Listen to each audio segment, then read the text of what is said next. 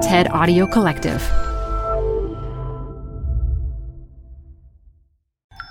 This TED Talk features physicist César Hidalgo, recorded live at TED 2018. Support comes from Zuckerman Spader. Through nearly 5 decades of taking on high-stakes legal matters, Zuckerman Spader is recognized nationally as a premier litigation and investigations firm.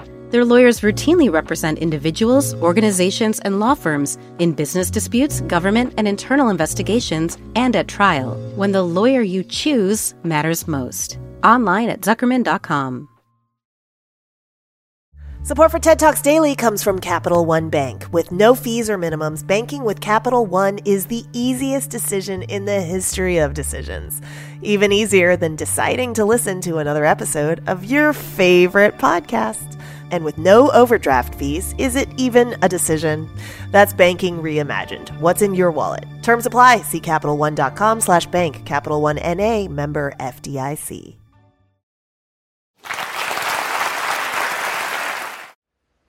Is it just me, or are there other people here that are a little bit disappointed with democracy? So let's look at a few numbers. If we look across the world, the median turnout in presidential elections over the last 30 years has been just 67%. Now we go to Europe, and we look at people that participated in EU parliamentary elections. The median turnout in those elections is just 42%. Now let's go to New York, and let's see how many people voted in the last election for mayor. And we will find that only 24% of people showed up to vote. What that means is that if Friends was still running, Joey and maybe Phoebe would have shown up to vote.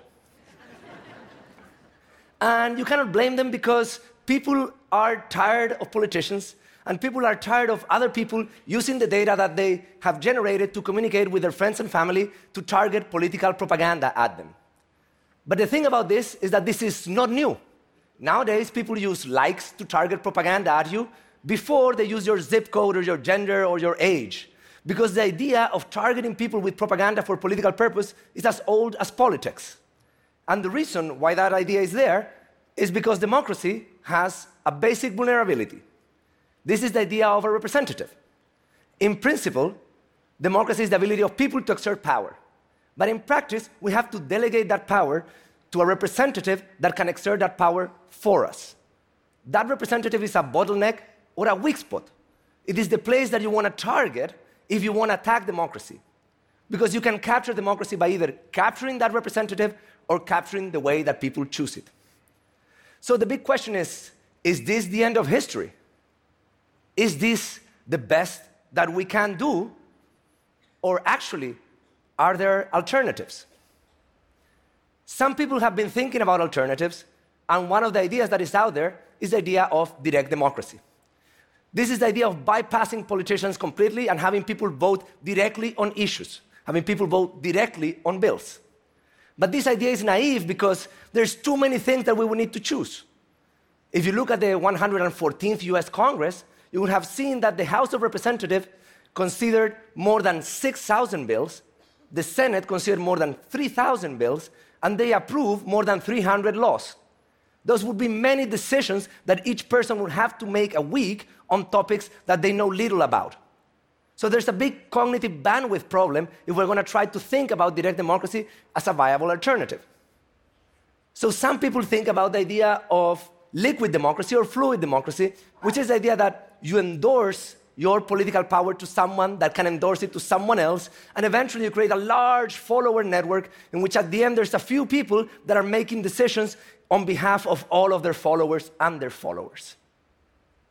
But this idea also doesn't solve the problem of the cognitive bandwidth, and to be honest, it's also quite similar to the idea of having a representative. So what I'm going to do today is I'm going to be a little bit provocative, and I'm going to ask you, well, what if instead of trying to bypass politicians, we try to automate them?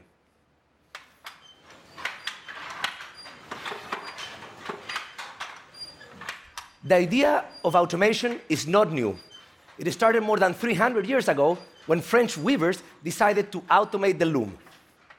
The winner of that industrial war was Joseph-Marie Jacquard.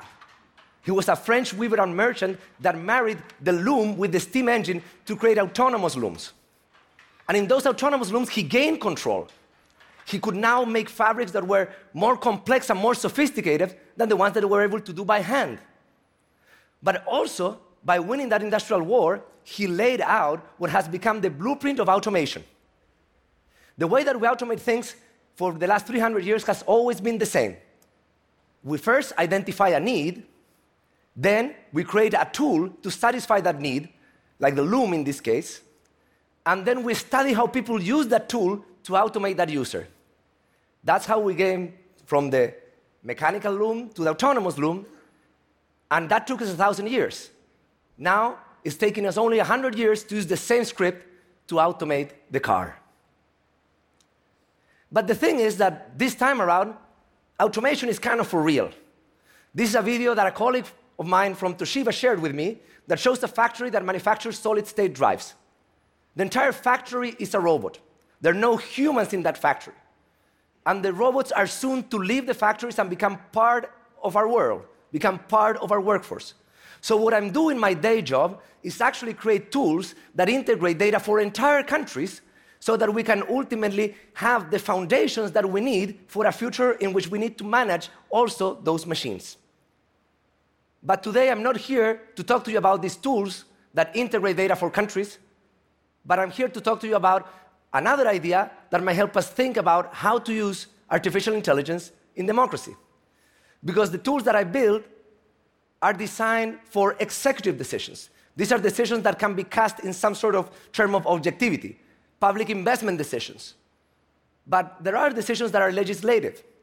And these decisions that are legislative require communication among people that have different points of view, require participation, require debate, require deliberation. And for a long time, we have thought that, well, what we need to improve democracy is actually more communication. So all of the technologies that we have advanced in the context of democracy, whether they are newspapers or whether it is social media, have tried to provide us with more communication.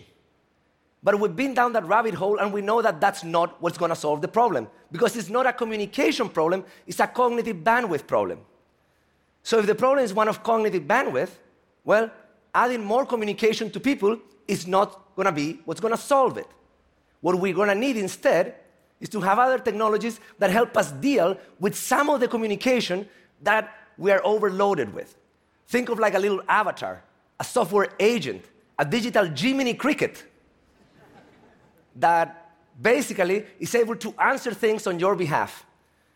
And if we would have that technology, we'd be able to offload some of the communication and help maybe make better decisions or decisions at a larger scale. And the thing is that the idea of software agents also is not new. We already use them all the time. We use software agents to choose the way that we're going to drive to a certain location, the music that we're going to listen to, or to get suggestions for the next books that we should read.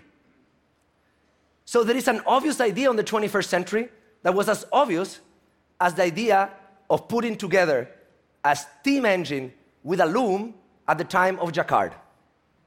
And that idea is combining direct democracy with software agents. Imagine for a second a world in which instead of having a representative that represents you and millions of other people, you can have a representative that represents only you, with your nuanced political views, that weird combination of libertarian and liberal and maybe a little bit conservative on some issues and maybe very progressive on others. Politicians nowadays are packages and they're full of compromises. But you might have someone that can represent only you if you're willing to give up the idea that that representative is a human. If that representative is a software agent, we could have a Senate that has as many senators as we have citizens. And those senators are going to be able to read every bill, and they're going to be able to vote on each one of them. So there's an obvious idea that maybe we want to consider. But I understand that in this day and age, this idea might be quite scary. In fact, thinking of a robot coming from the future to help us run our governments sounds terrifying. But we've been there before. And actually, he was quite a nice guy. So, how would the Jacquard Loom version of this idea would look like? So it would be a very simple system. Imagine a system that you log in and you create your avatar, and then you're going to start training your avatar. So you can provide your avatar with your reading habits, or connect it to your social media, or you can connect it, to other data, for example, by taking psychological tests. And the nice thing about this is that there's no deception. You are not providing data to communicate with your friends and family that then gets used, in a political system. You are providing data to a system that is designed to be used to make political decisions on your behalf. Then you take that data and you choose, a training algorithm, because it's an open marketplace in which different people can submit different algorithms to predict, how you're going to vote based on the data that you have provided.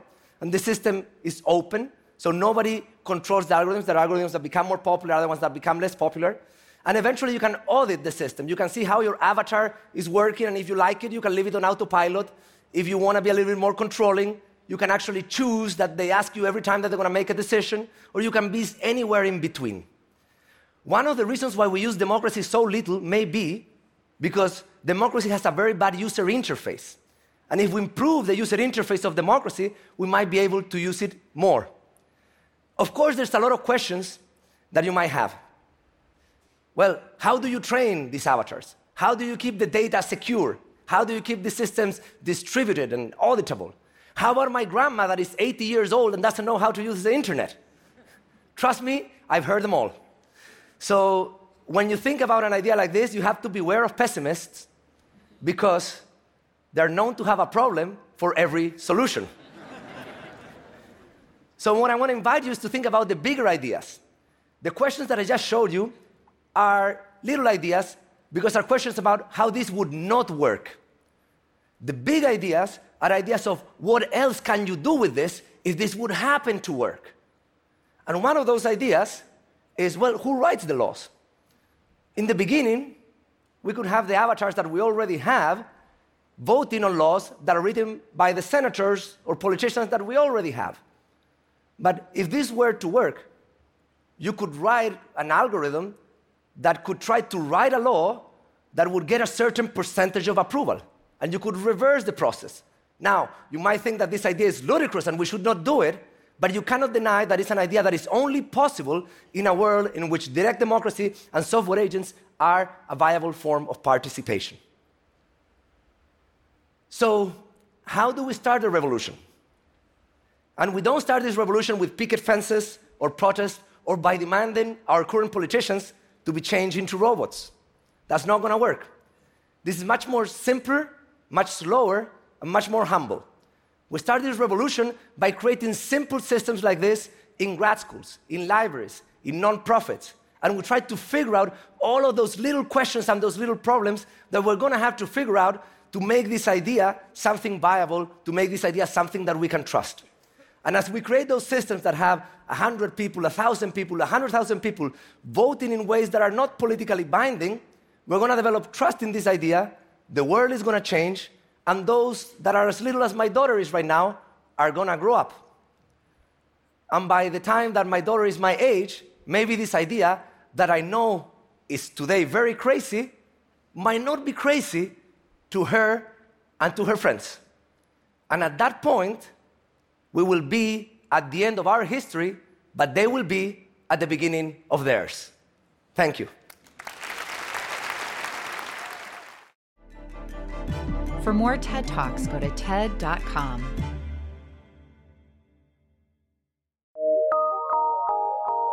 PRX.